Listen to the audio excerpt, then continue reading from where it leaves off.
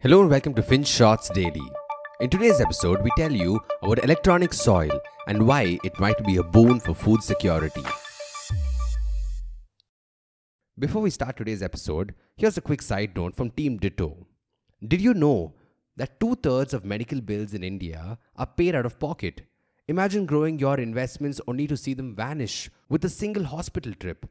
That's why, as a financially prudent individual, you must have comprehensive health insurance. And for this, you can talk to our team at Ditto Insurance today, where we guarantee unbiased, spam free, and personalized insurance advice.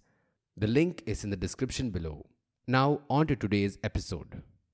What if we tell you that stimulating a plant's roots electrically can help it grow faster? That's what scientists in Sweden discovered anyway. All you need is water, nutrients, and something called a substrate. Think of it as a surface that roots can attach to. Then you pass the electronic current through the substrate and voila, the plant blossoms. In fact, these scientists found that barley seedlings grew 50% faster in 15 days. And since there's no real soil involved in this, they're calling it eSoil. But how did they even come up with such a peculiar idea, you ask? Well, it's not a new idea really. It dates back to at least 600 years before the Common Era. Some wise folks observed that despite the dry weather along the Euphrates River, lush green gardens grew up the walls of an ancient city called Babylon. We're talking about the Hanging Gardens of Babylon. The plants here didn't have any soil, but their roots absorbed nutrients from the river nearby, similar to a pulley system of drawing water from a well. And many centuries later, precisely in 1937, an American scientist named Dr. William Frederick figured out that this water-based farming strategy worked wonders. It just needed the addition of some chemicals to help it along. This way, plant roots could utilize nutrients more efficiently than when grown in soil, and he coined the term hydroponics for this form of agriculture. Part hydro, which was Greek for water, and ponos, which meant labor. After all these years, you would imagine the world of hydroponics was due for some innovation, right? And that's probably come in the form of passing the electric current through a suitable substrate material. But why is this a big deal? You see, every year we add roughly 83 million people to the world's population, and that means the Earth will be 10 billion strong by 2050. So there has to be a way to feed this growing population. Sure, we're trying to increase food production and improve its global distribution by pooling resources so farmers across the world have better access to fertilizers and new farming techniques. But here's the thing, all of this needs vast spaces of agricultural land. Now, close to 40% of the global land surface is agricultural, and we use a third of that, 1.5 billion hectares, for crops. In case you want to picture it, that's nearly 3 billion football fields. Yes, quite a lot to imagine. But even that is shrinking thanks to the growing population. More people not only means more food, but also more infrastructure development. So cropland naturally gets eaten up. For context, between 1961 and 2016, the global cropland area has fallen from 0.45 hectares to 0.21 hectares per capita. We can't just wake up one day and reverse that.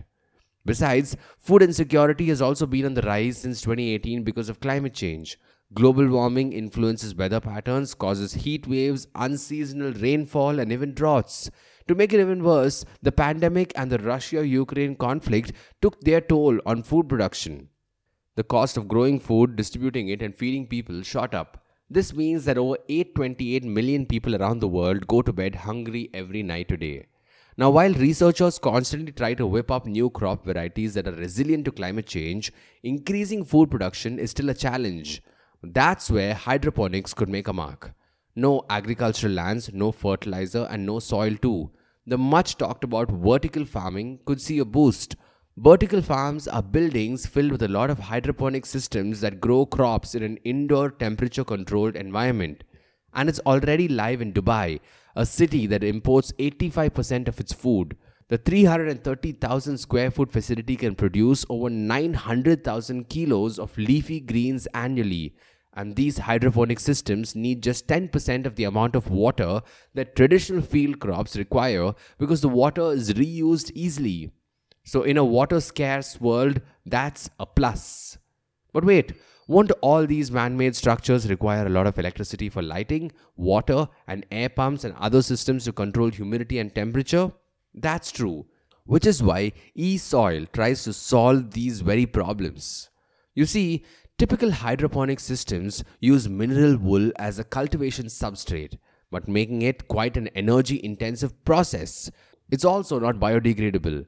On the other hand, eSoil uses cellulose and other conducive material that doesn't suck too much energy. In fact, the researchers titled their paper a low-power bioelectric growth scaffold that enhances crop seedling growth. Low power being the key word.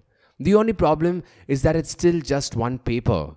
We don't know if this will scale or whether other scientists can replicate this success. It's still in the early days. Also, even if it did scale, how will the world pool in the investments needed to further its use? Because it's the low-income countries like those in sub-Saharan Africa that need this kind of stuff. How will eSoil and hydroponics work here, considering the initial investments can be sizable? Well, hopefully, we will figure out a way to do that just before it's too late. Thank you for listening to today's episode. FinShots Daily is available on a bunch of streaming platforms such as Spotify, Apple Podcasts, and Google Podcasts. So make sure you follow us on your favorite podcast streaming platform. Until next time.